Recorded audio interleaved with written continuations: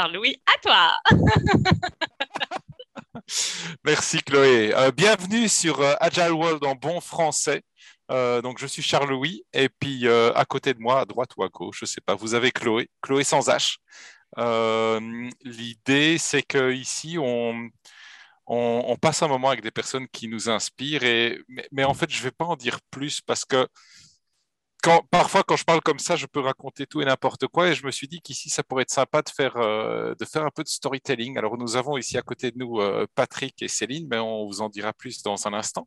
Mais avant ça, Chloé, tu vois, j'ai ici un objet sur mon bureau. Ouais. Alors, c'est un schtroumpf. Comme tu sais, je suis belge. Alors, les schtroumpfs, PO, voilà, c'est une création belge. Et c'est un schtroumpf avec un râteau. Et ce que j'aimerais, c'est que tu Hmm. racontes un petit peu l'aventure Agile World en utilisant ce schtroumpf que je t'offre. Oh, mais je suis choyée. Tu peux pas savoir comme tu tombes à pic, mon cher Charles-Louis, parce que en ce moment, mes enfants ne boivent des schtroumpfs. Je veux dire, ils n'arrêtent pas de BD.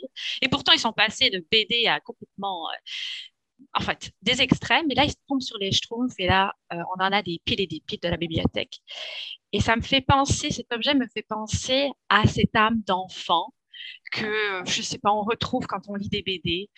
Et pour moi, l'aventure Agile World, il y a un lien, il y a une petite connexion à toute cette âme aussi pure, aussi créative, aussi sans limite.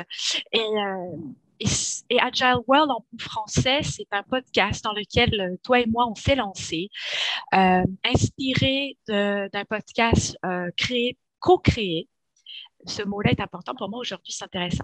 Co-créé par Sabrina Booth et Carl Smith. Ils l'ont fait en Angleterre et depuis qu'ils l'ont lancé, ils ont décidé de le faire dans toutes les langues possibles et donc sont allés chercher des partenaires communs à travers la planète pour créer ces podcasts-là dans leur langue, pour faire parler de l'agilité et de montrer ce qu'est l'agilité au fond dans la vie de tous les jours, au travail comme à la maison. Il n'y avait rien de plus naturel que d'embarquer avec toi dans cette histoire, puis de faire connecter nos âmes d'enfants à ça. Voilà. Alors, je Ah, merci donne Chloé. merci à vous. Fais, euh, je souhaite la bienvenue à nos invités aujourd'hui. Patrick Séné, Céline Raguette de Transparence. On est tellement heureux, énergisés, tout ce qui va avec, de vous avoir. On a juste très hâte de commencer et de continuer cette histoire avec vous. Alors, j'embarque dans la même idée que Charles-Louis et j'offre aujourd'hui à Céline cet objet. Et j'ai envie, Céline, que tu me partages, que tu débutes votre, que tu partages votre histoire, votre histoire, celle de transparence. Tu vas dans le sens que tu veux, mais parle-nous de vous. Et puis quand tu seras prête, ben, continue, continue le flow avec Patrick. Et alors, je demanderais peut-être juste aussi, peut-être Chloé aussi, et Céline et Patrick, quand vous montrerez vos objets aussi, il y a des gens qui nous écoutent sur Spotify et qui du coup ne voient pas les images. Donc, ça peut être bien de décrire l'objet Ah, qu'on c'est une vient de bonne montrer, idée. parce que Chloé, tu nous as montré quoi en fait? Effectivement, merci. C'est un jeu d'enfant qui est au fond un téléphone cellulaire euh, en plastique tout petit bleu avec des touches vertes. Voilà, qui marche pas, hein. Mais bon, il est là, sur mon bureau. Je me rappelle que des petits lutins passent par là souvent. Est-ce que... bonjour, d'abord. Bien content d'être là. Et vous attaquez une rencontre avec le jeu. Puis là, vous savez à qui vous parlez, hein? Donc, joueur un et joueur 2. Fait que là, OK, ça va bien se passer. Est-ce que là, Chloé, je comprends, tu veux que je trouve une façon d'intégrer ton téléphone dans notre histoire? Par exemple. Oui. Donc, en partant sur le téléphone, tu nous racontes l'histoire, ton histoire, transparence, comment tout ça se met ensemble. Mhm. Hmm. OK. Ben, je vais partir de loin, mais je vais faire court. Le lien que je vois avec le téléphone que tu nous offres, c'est un coup de téléphone un jour que j'ai reçu d'un recruteur à qui je dis bonjour, d'ailleurs, qui va se reconnaître, et qui m'appelle pour un poste parce qu'il a vu mon profil. Puis il y en a pas beaucoup à Montréal, des profils comme ça à ce moment-là, une RH qui s'intéresse à l'agilité Mm. organisationnelle. Et il se dit, ah, c'est peut-être de ça qu'on a besoin. Et il me passe un coup de fil, il me dit, j'ai un poste et je pense que ça pourrait marcher. Et ce poste est devenu une réalité. Et le jour où je suis arrivée dans ce poste-là, à côté de moi, j'avais le joueur 2 qui est dans mon écran en bas à droite et on m'a dit, tu vas travailler avec lui. Ah bon? OK.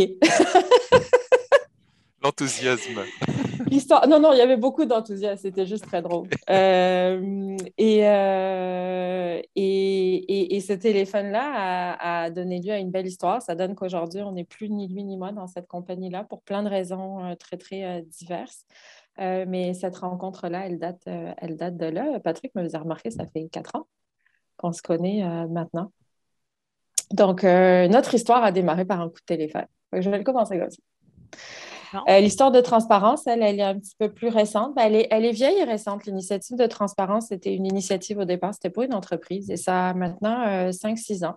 Et c'était l'idée un peu folle d'agilistes et de RH et d'agents de tous bords, de tous horizons qui se disaient l'agilité, ça peut juste pas marcher tout seul dans son coin. On n'a pas le choix, il faut qu'on se rassemble pour amener ça à un niveau organisationnel parce que sinon, ça ne marchera jamais. C'est bien plus gros que juste une équipe ou une cellule. Et donc, on avait parti la communauté transparence, qui était une initiative de gens qui avaient juste envie de faire bouger les choses et qui se réunissaient de temps en temps. La vie a fait qu'elle a, elle a, elle a, elle a, elle a vécu, elle a un peu moins vécu, elle s'est arrêtée. On est allé, moi, je suis partie en emploi une année. J'ai pas eu le temps de mettre de vie dans transparence, mais là, j'avais joueur 2 qui régulièrement me disait hey, transparence, ça donne quoi? Transparence, ça donne quoi?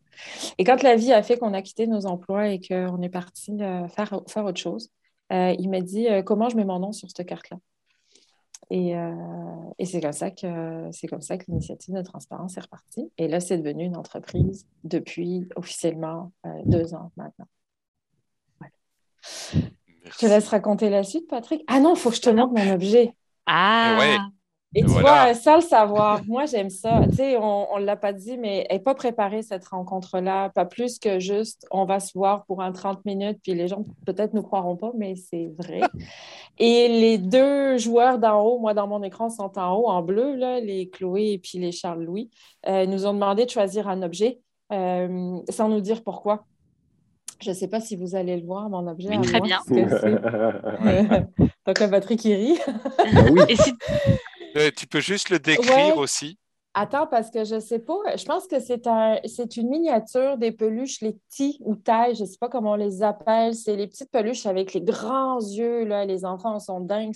Oui, Ça fait quelques années que ça dure. Bon, ben moi, là, j'ai un petit en tout petit miniature. Il est mauve. Et les l'histoire yeux. de ce petit objet, c'est que mon joueur 2, Patrick, qui est aussi un Scrum Master dans la vie, à qui j'ai donné le mandat de nous mettre un peu de structure dans transparence parce qu'on a tous nos démons, on nous croit porter, ou en tout cas nos angles morts, puis la structure s'en étude chez nous. Et je lui ai demandé d'amener ça, de comment se ramener, comment encadrer nos conversations, comment ramener un peu plus d'efficacité dans la façon dont on travaille. Et il m'a amené ça. J'ai dit, ben, OK. Qu'est-ce que je fais avec ça? Parce que je ne sais pas comment on est efficace avec ça. Et en fait, si c'est devenu notre timekeeper, notre Hmm. garant de conscience, notre petit objet symbole qu'on a sur la table pas loin. Et quand on s'égare, qui nous regarde avec ses grands yeux, qui nous dit, bon, hey, parce que je suis là, le temps tourne. S'il vous plaît, faites de quoi avec ça? Qui a pris le bord parce que ma fille l'a découvert. J'ai une fille de 7 ans.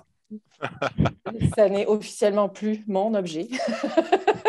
Et je suis allée changer dans sa chambre tantôt. Fait que là, je me suis donné une occasion de le ramener. Donc, Ti, c'est l'incarnation du jeu, de la façon dont on travaille et comment on amène du plaisir au travail tout en amenant du sérieux. Et je trouve que ça nous représente bien, en plus de nous avoir fait beaucoup rire au moment où c'est arrivé. Voilà. Céline.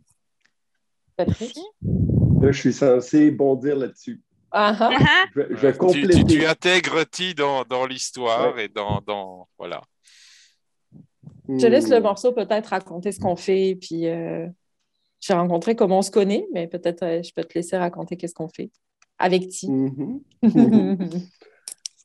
Et oui, le petit dragon, je ne me rappelle plus de son nom. Il y a un nom, en fait, mais ou c'est une licorne, en fait. C'est une licorne, une petite Ouais, c'est licorne une licorne. mauve. Ouais. J'ai trouvé, j'ai acheté, ouais. Et je l'ai apporté à Céline, c'est ça, je pense, notre première rencontre qu'on a dit on commence, jour 1. Et c'était peut-être dans le parc déjà. On travaillait dans le parc dans le début de la pandémie. Même avant. Non, même avant, c'est même avant ça. Bref. Et euh, c'est ça, l'incarnation du jeu. Euh, écoute, là, ça me fait penser que j'avais même à un moment donné, pour célébrer, j'avais même acheté une bouteille de bulles pour célébrer, faire des bulles quand, quand on a des coups d'ose ou des célébrations à faire. Pour moi, c'est important, ça. Puis, ouais, merci Céline de ramener ce petit personnage. Euh, je vais continuer avec le jeu.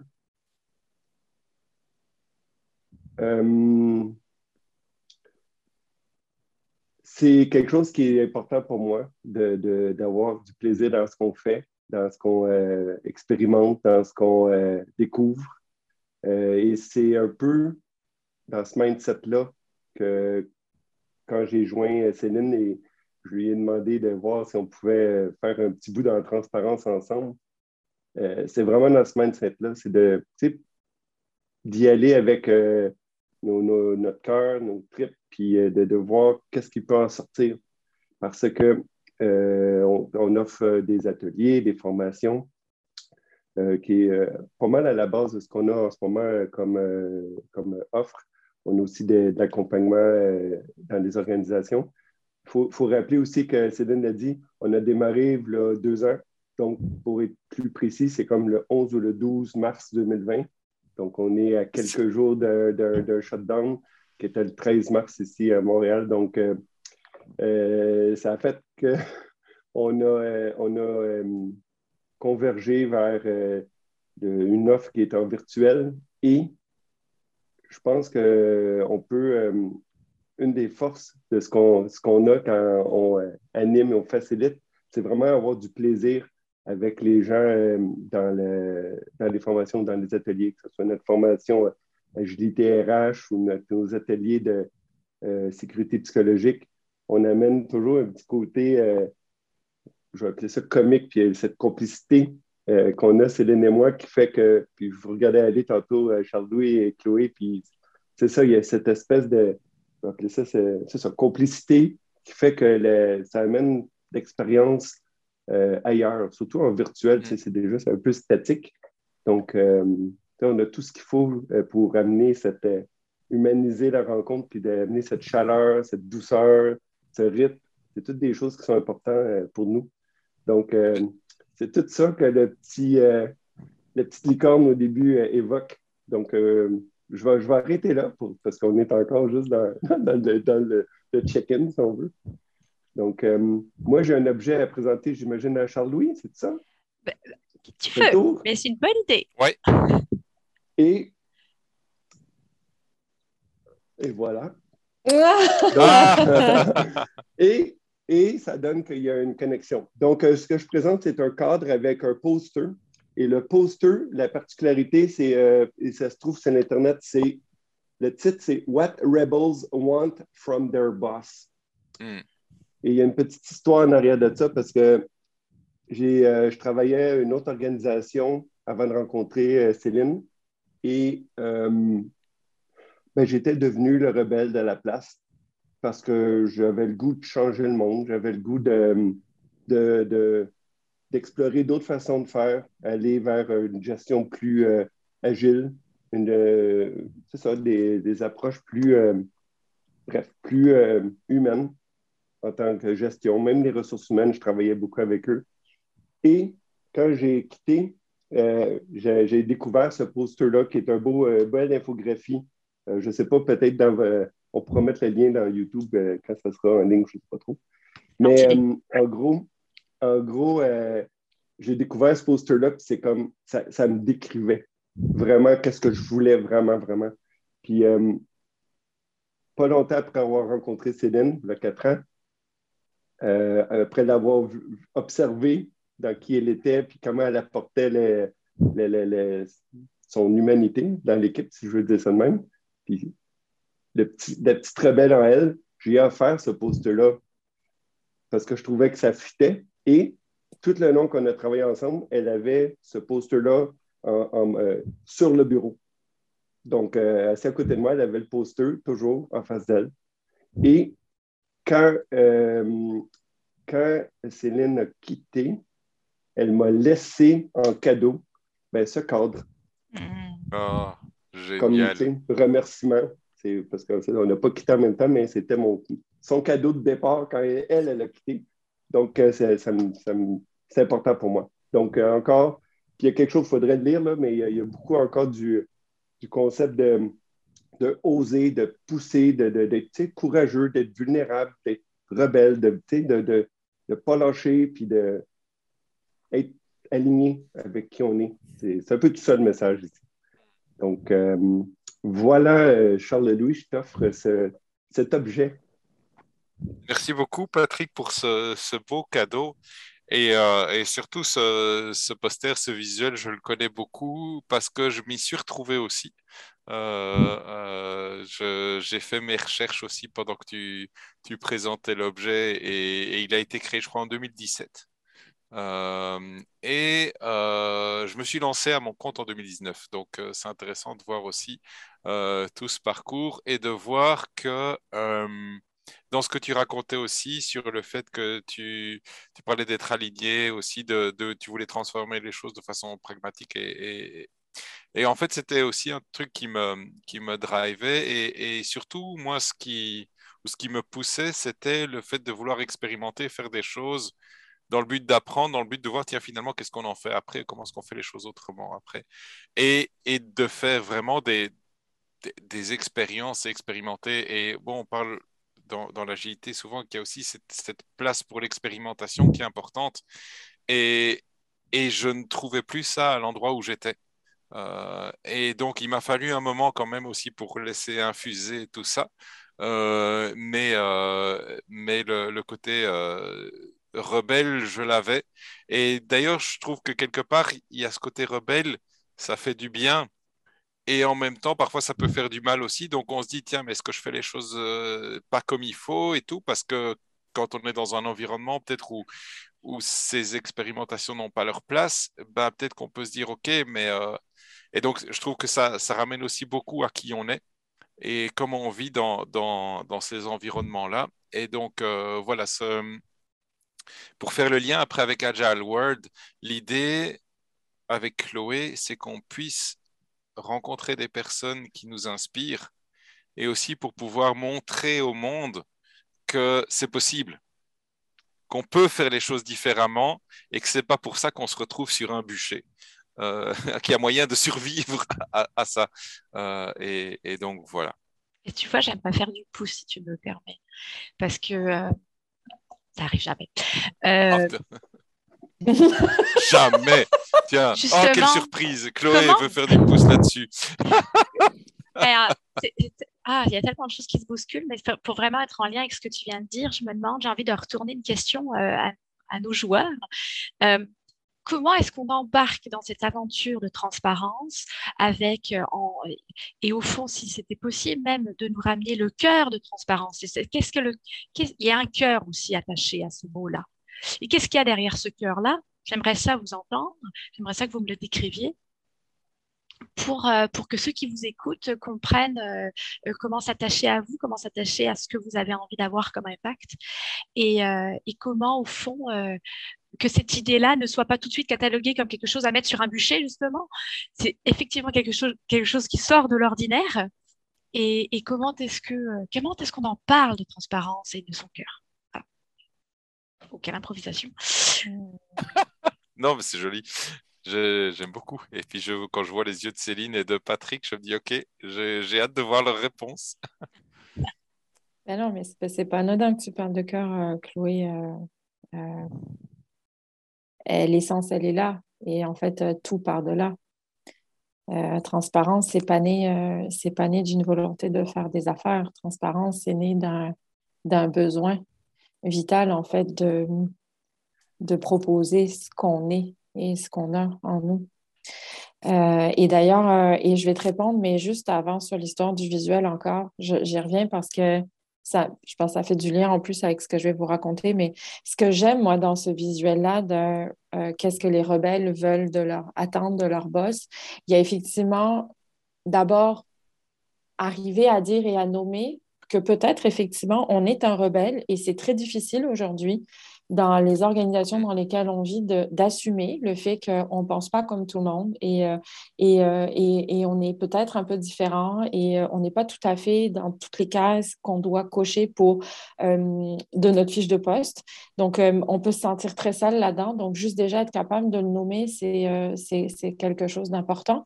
Et surtout, ce qu'elle dit, ce visuel-là, c'est si je suis comme ça fait pas de moi une mauvaise personne. Donc, toi, s'il te plaît, mon gestionnaire, accueille-moi là-dedans parce que tu as un rôle à jouer, en fait, qui est extrêmement important et tu peux m'aider, en fait, là-dedans. Je suis pas là pour te mettre des bâtons dans les roues. Je suis pas là pour t'expliquer que tout ce que tu fais, c'est mal. Je suis pas là pour t'expliquer que l'organisation va pas bien. Je suis juste là parce que je crois qu'on peut aussi, au milieu de tout ce qui existe, ajouter, modifier, ajuster, faire avancer, faire progresser. Puis toi, mon gestionnaire, tu as quelque chose pour moi là-dedans qui est très, très, très important. Et c'est ce que j'aime dans ce visuel-là, c'est la réciprocité du Ouais. processus de changement et comment on ne peut pas faire ça tout seul, en fait. Les rebelles ne sont pas juste des gens qui sont là pour faire chier. Pardon, Mais... je m'excuse. Non, c'est trop tard. On est dans le bon Les On va pas rebelles français. couper sont au des gens, montage. les rebelles sont des gens qui sont là pour aider, en fait. Et tu l'as nommé, ça peut être très difficile d'être dans cette posture-là. Donc, l'idée, c'est pas de les stigmatiser, c'est au contraire de les accueillir dans cette différence-là et de voir comment on peut les accompagner. Et j'aime beaucoup ce que tu disais, Céline, aussi dans adapter, ajuster et tout ça. Et en fait, tu parlais tout à l'heure de joueur 1, joueur 2. Et en fait, quand on regarde un jeu de société, on voit les règles du jeu. Alors, vous savez peut-être que moi, je suis un grand amateur de jeux. Les règles du jeu peuvent sembler parfois faire peur. Parce qu'on dit, ah, c'est quand même très structuré, très machin et tout ça.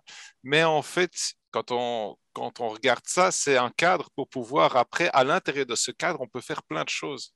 Et quand je t'entendais parler de justement ajuster, adapter et tout ça, je me dis, mais en fait, ce que ces rebelles font, ou allez, ce que Céline, Patrick, ce que tu es en train de dire là, c'est, mais OK, on a ces cadres, on a ces entreprises, mais on n'est pas, c'est pas parce que les règles nous disent qu'il faut faire les choses comme ça qu'il n'y a pas une zone à l'intérieur où on peut aussi jouer.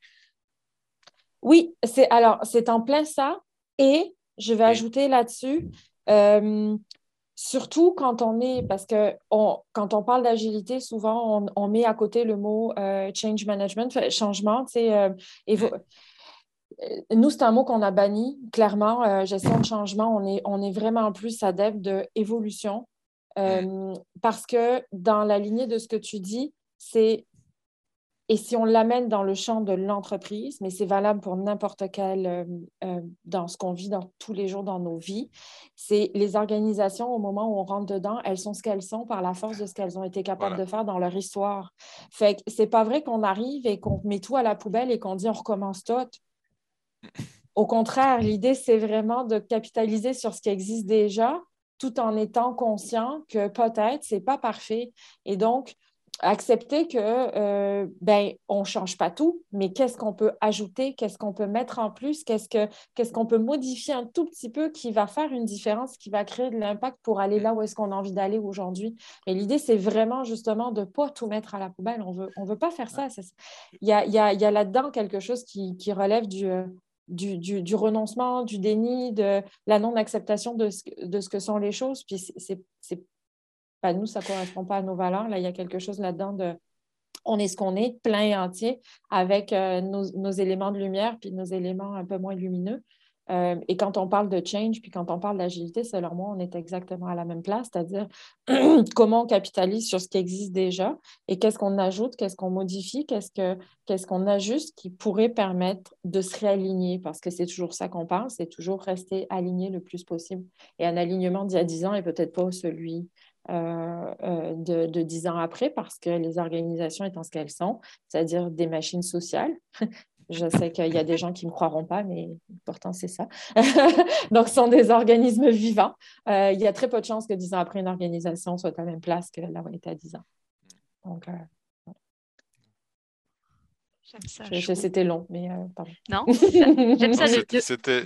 jouer avec ce qu'on a, faire évoluer ce qui existe déjà, accepter de faire évoluer aussi. Ça, c'est pas toujours facile d'amener ce mouvement dans cette machine sociale. Et en même temps, là-dedans, moi, je vois vraiment, ce que j'aime bien, c'est que tu utilises le terme évolution.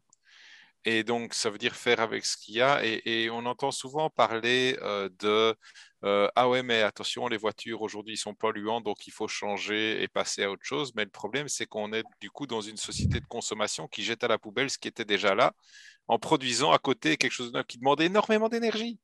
Et Alors qui est que difficile finalement, à recycler même. en plus, ouais. Et du coup, Patrick, bon, je te vois réagir et tout ça, donc ouais, vas-y. Il y a beaucoup de choses, là. On a dit beaucoup de choses. On a parlé des cadres et des jeux. Il y a ça. Si je continue là-dessus, le mot qui me vient, ça revient toujours à intention et le fameux pourquoi. Donc, si je reste sur les cadres, les jeux, ça revient toujours à...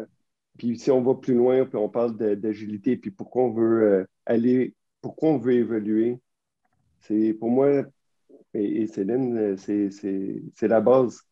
Je veux dire, les gens, s'ils voient qu'il y a des choses qui fonctionnent moins bien, comme Céline a dit, nous, on encourage à célébrer, hein, qu'est-ce qui fonctionne bien. Et après ça, OK, les zones d'ombre, comme Céline l'a mentionné, que fait-on avec? Puis c'est là que le questionnement, moi, je trouve qui est intéressant, c'est qu'est-ce qui arrive si on ne le change pas, si on ne fait rien? C'est souvent là que j'aime aller avec les gens qui nous posent des questions, qui viennent nous voir pour faire ces transformations. C'est comme, OK, pourquoi? Pourquoi vous voulez changer? Parce que tu l'as dit tantôt, la consommation, l'agilité, il y a la mode, il y a les cadres populaires qui sont, je ne sais pas, les Scrum, Kanban, Less, Safe, name it. On a le goût de magasiner puis faire add to cart, puis après ça, une fois que c'est livré express, on espère que ça fonctionne jour 1. C'est mon expérience. Peut-être que ce n'est pas vrai pour tous, là, mais... Et ce qui me vient, c'est que c'est là qu'un des angles qu'on a dans ce qu'on offre avec Transparence, on travaille beaucoup sur l'humain en arrière de ça, puis le mindset. L'état d'esprit agile, c'est au cœur de notre formation agilité RH. Autant qu'il y ait des belles pratiques qu'on amène dans la formation pour aider à mettre en place cette agilité, le message, la trame de fond est toujours le mindset, comment on change la façon de voir ce qui se passe, la façon de réagir à ce qui se passe, puis de prendre un pas de recul, puis de s'ajuster, le fameux inspect and adapt en bon français, comme on dit. C'est comme, puis de revenir sur tout ce qui est déjà en place. OK, ça fonctionne bien, gardons-le. Oh, ça, on se rend compte que ça, pour prendre les mots de Céline, ça nous fait chier. Pourquoi on le garde? Changeons, essayons autre chose. Petit pas, petite expérimentation. Si ça fonctionne, cool. Si ça ne marche pas, on fait d'autres choses. Mais ça demande le mindset d'aller dans l'exploration puis dans l'essai-erreur.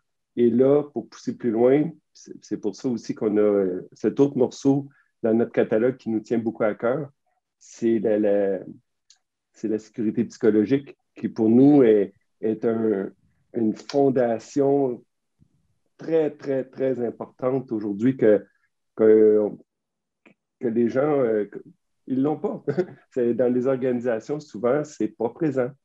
Et ce que ça fait, c'est que ça ne permet pas justement d'expérimenter, de se tromper, de faire des gaffes, d'essayer d'innover. Ça nous empêche d'innover. Donc, et ça encore, la sécurité psychologique, ça revient encore à être soi. Puis là, je reviens au départ quand on a dit d'être capable d'être soi avec encore la zone de lumière et un peu plus d'ombre. Donc, c'est tout aligné, tout ça. C'est ça qu'on veut apporter avec transparence. On veut que les gens s'engagent, s'épanouissent en sécurité. C'est très simple. Puis là, je reviens avant la question de Chloé. Ça vient souvent du cœur, tout ça. Tu sais, Voilà. demandais le cœur là-dedans et où? Ouais. Faut être soi, faut être. Avoir confiance en ça. Après, quand c'est présent, ben pour moi, c'est beaucoup plus simple après. On ouvre les conversations, les dialogues, Tu sais, pendant... Donc, il y a tout ça. J'aime beaucoup... Mon Dieu, que tu as utilisé plein de mots qui m'inspirent au fond, quelque chose que je veux vous apporter, qui pour moi très significatif dans mon parcours et qui au fond me fait facilement m'attacher à votre histoire, c'est que quand j'ai découvert l'agilité, ou en tout cas la philosophie derrière ça, moi j'ai compris qu'au fond le monde était fait de nuances. Et c'est ces nuances humaines au fond qui m'ont tellement, je sais pas, à la fois rassurée et à la fois stimulée, peut-être même des fois un peu déboussolée. Mais au fond, elle m'a juste dit, hey, la vie, c'est ça. La vie, c'est pas le binaire c'est les voitures électriques ou les voitures à essence. C'est le monde, c'est pas noir ou bleu, c'est peut-être pas juste le soleil et l'ombre, c'est tout ce qui est aussi à entre les deux et d'accepter qu'on est tout un peu ces nuances-là. Et ce qui m'a fait m'accrocher au fond à cette philosophie et ce qui me ramène à vous, c'est le mot intention. Au fond, je trouve que l'intention permet de ramener toutes ces nuances, d'accueillir ces nuances et de dire, vous pouvez être le rebelle que vous avez envie d'être. Et je trouve que l'intention joue ce rôle de chef d'orchestre, au fond, qui permet de laisser la place à ces nuances-là et à travers ça, de jouer entre ces nuances-là. Voilà, merci de rater ça avec transparence. Oui, j'aime beaucoup ce que tu dis là. Ça rejoint et évidemment ce que Céline et Patrice, ce que vous racontez. Et en même temps, le côté de toutes ces nuances et tout ça, c'est, et si on se pose la question, Chloé, mais comment est-ce qu'on fait pour se lancer dans un podcast à deux alors qu'on s'est peut-être croisé une fois en personne à Agile Tour Montréal en 2019, mais que sinon... Il y a un océan qui nous sépare. En plus, le podcast a été créé par deux Anglais. Donc, finalement, comment est-ce qu'on fait pour se lancer dans cette aventure-là, d'inviter des personnes? Bah, je crois que si on avait fait un plan, on aurait décidé de ne pas le faire parce que... Ou encore, comment tu dirais que Céline et Patrick, il y a 4 ans, qui se retrouvent à côté l'un à l'autre, pensent que dans 2 ans après, ils vont démarrer une aventure dans laquelle ils sont impliqués à 200%. À votre avis, c'est quoi qui réunit ce genre d'initiative-là? On l'a dit. Oh, regarde, on peut pousser plus loin et amener ça dans la sphère privée. Moi, je suis franco-canadienne. Si on m'avait dit il y a 13 ans que je traverserais l'Atlantique avec un billet d'avion puis une valise de 20 kilos juste pour une année parce que, en fait, j'avais le goût de voir autre chose. Puis 10 ans après, je serais maman, propriétaire d'entreprise, puis que je ferais rien à voir. Ben, pas rien à voir, c'est pas vrai. Je me réorienterais professionnellement, puis je retournerais à l'école, me former blablabla. Non, mais à ton avis, qu'est-ce qui t'a permis d'arriver à ça? Le besoin était trop fort. Le besoin, et alors, mais je ne sais pas si on va aller là, mais parce que tu parlais de nuances, ça ne se fait pas juste un changement de vie comme ça, parce que c'est ça, j'ai tout un parcours, moi, personnellement, aussi en arrière de ça depuis les 6 dernières années. À un moment donné, j'ai quitté une job extrêmement confortable avec des conditions de travail qui étaient juste exceptionnelles, des employeurs qui étaient géniaux. Les gens de Cortex, si vous m'entendez, fait longtemps qu'on ne s'est pas parlé, mais vous avez une grande place dans mon cœur parce qu'à un moment donné, je n'étais plus capable, j'étais en train de m'éteindre. Le besoin a été beaucoup plus... l'appel a été viscéral, en fait. Et cet appel-là a fait naître des brèches très importantes, m'a conduit à une dépression importante, m'a conduit à une prise de conscience importante de j'étais pas du tout alignée. Ça m'a obligée à aller dans des zones d'ombre très, très, très douloureuses. Mais au milieu de ça, ce que ça a permis, c'est un accès à soi. Ça a été un accès à de l'exploration. Oh, attends, je travaille pas. OK, là, t'es-tu en train de me dire que je peux parler à qui je veux, puis faire ce que je veux, puis essayer, puis... Oh! Oh, Oh! oh, c'est tentant. Ah. Je peux prendre du temps pour moi, je peux prendre du temps pour ma fille, puis là-dessus, je deviens maman avec tout ce que ça peut ouvrir. Là, je parle à la maman que tu es, Chloé, aussi, en tant que femme, trouver sa place là-dedans, femme professionnelle, maman, conjointe, amie, mon Dieu. Euh, et transparence là-dedans qui déboule d'un peu out of nowhere. Et en plus, si je vous raconte l'histoire de transparence dans le temps, l'initiative de 2017 est plus du tout la même d'aujourd'hui. Mm. Il y a un fil rouge. Elle est pas, c'est pas noir et blanc, là, mais elle a fait son chemin. Et ce qu'aujourd'hui, l'alignement qu'on a pris avec Patrick est le fruit de ces 4 années de 4 années d'exploration, en fait. Exploration en communauté, communauté bénévole, je veux dire, dans la communauté Agile de Montréal et d'autres discussions, dans nos emplois, dans les expérimentations qu'on a fait quand on travaillait tous les deux chez Logibec. La formation qu'on a suivie après ça en coaching, puisqu'on avait besoin d'aller se former en coaching. La vie qu'on met dans transparence et l'orientation qu'on prend. Enfin, je veux dire, tout ça, ça vient d'un besoin d'être aligné, d'un besoin de faire du sens, d'un besoin de remettre, en fait, nous dans l'équation en tant qu'humains et pas juste qu'est-ce que le monde attend de nous. Et quand je dis le monde, c'est nos parents, nos familles, nos écosystèmes, les organisations dans lesquelles on vit, mais qu'est-ce que nous, on a à offrir, qu'est-ce qu'on est là-dedans. J'aime Euh, beaucoup tout ce que tu dis là et principalement cette dernière question. Finalement, qu'est-ce que nous on veut? Enfin, de quoi est-ce que nous on a? Tu as parlé du besoin finalement, hein. Chez toi, il a été viscéral et ce que j'entends derrière ça, c'est que tu t'es écouté. ouais. Et je pense que ça, c'est crucial, surtout si on relie cette histoire au beau cadeau que Patrick m'a fait avec les rebelles, hein, d'oser s'écouter, parce que même si c'est pas facile. Et du coup, ce que j'aimerais peut-être pour atterrir tranquillement avec vous, ce serait de se dire, tiens, mais si jamais il y avait un conseil, une phrase, un mot d'envoi peut-être pour nos auditeurs, pour ceux qui nous regardent là, qui clôturerait cette entrevue, mais en même temps qui enverrait sur un certain élan. Qu'est-ce que vous auriez envie de dire? Tu veux Ah, commencer, ah. Patrick? Ouais. Ouais, OK. Si on veut, en mettant à la place de quelqu'un dans son organisation et que cette personne-là voit que un changement, une évolution est nécessaire, voit que c'est ça, qu'il y a un besoin de faire quelque chose, le mot qui me vient, qu'on utilise souvent, Céline et moi, mais je vais le prendre, Céline, je t'en laisse un autre si tu veux. Ça commence par soi. Donc, avant d'aller pousser tout le monde à changer, parce qu'on ne peut pas forcer quelqu'un à changer, si vous savez. Donc, se regarder soi-même, puis de voir qu'est-ce qui peut être fait sur soi. Donc, j'arrête là. Merci Patrick. Ouais. Je me rends compte qu'on est allé un peu partout, pas tant, mais il y avait un fil rouge, mais on est dans un podcast sur l'agilité, puis on n'en a pas tant parlé, quoique. C'est sûrement significatif. Mais en C'était fait, on en a parlé, mais en sans le filigrane. nommer. C'est-à-dire Hein. que, ouais, c'est ça. Euh, Quand on parle d'agilité, évidemment, il y a les 4 grands principes.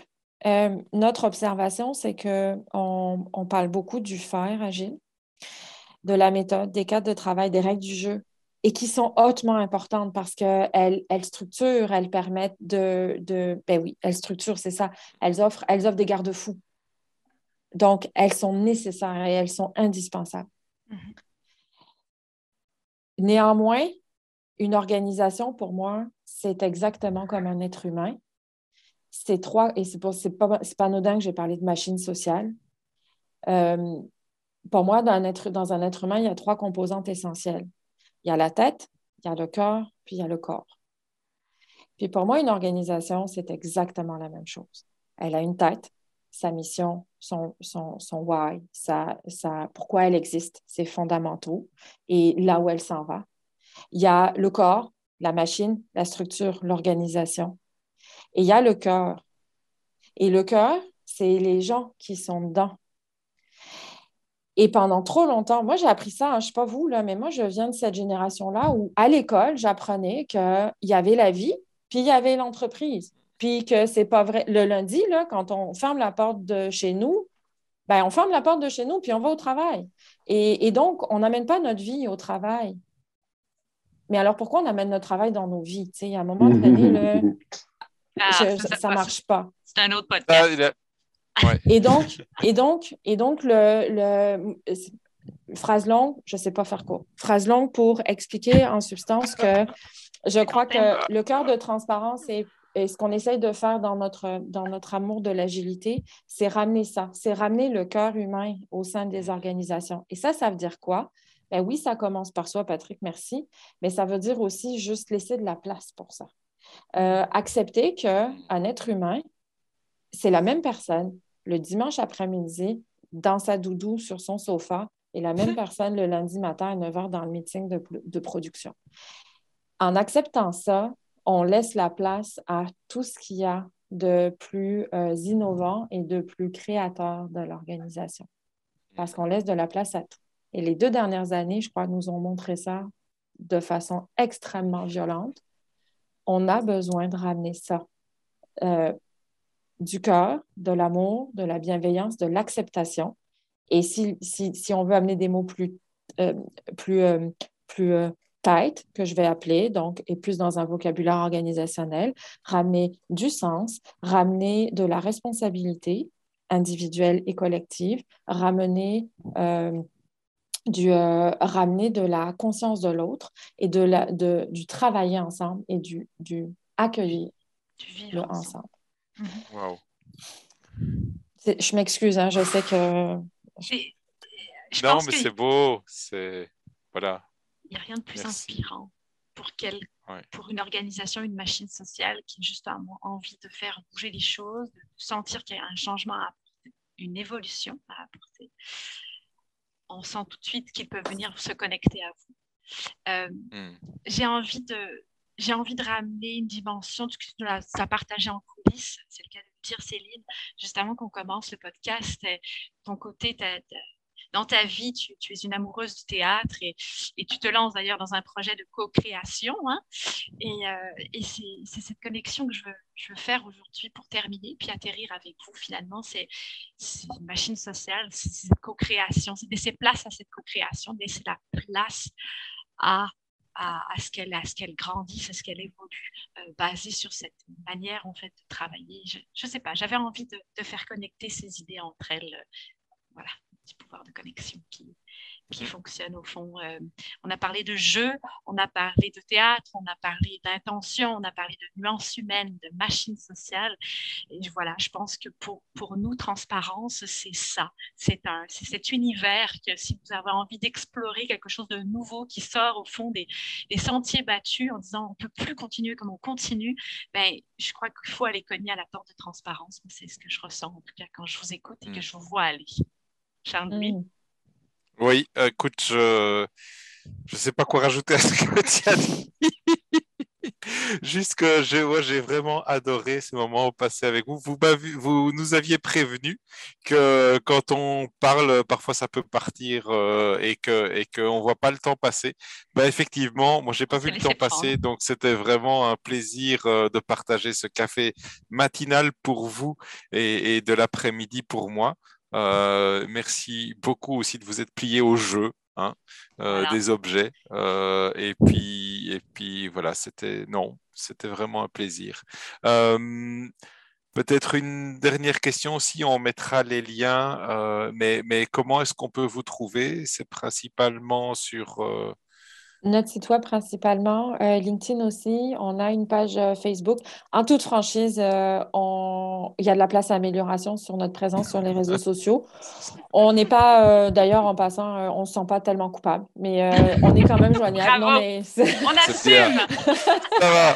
on ne se sent pas Sinon, coupable. le Mais pigeon voyageur, LinkedIn, ça marche aussi. Ouais. ouais, Oui, oui, on n'a pas de quand problème. même. Amen, On prend. amen. Ouais. On Parfait. prend les outils technologiques quand même. Mais LinkedIn, site web, c'est pas mal Ça la va. façon la plus simple de nous rejoindre. Et on aime jaser, fait que faut pas hésiter pour de vrai. Merci Formidable. beaucoup. Merci à vous. À Merci bientôt. tous les deux, c'était chouette. Merci, Charles-Louis. Merci, Voilà. Chloé sans On va. H. Ça part Hmm. bien une journée, une conversation ouverte sur le cœur, je trouve. Merci.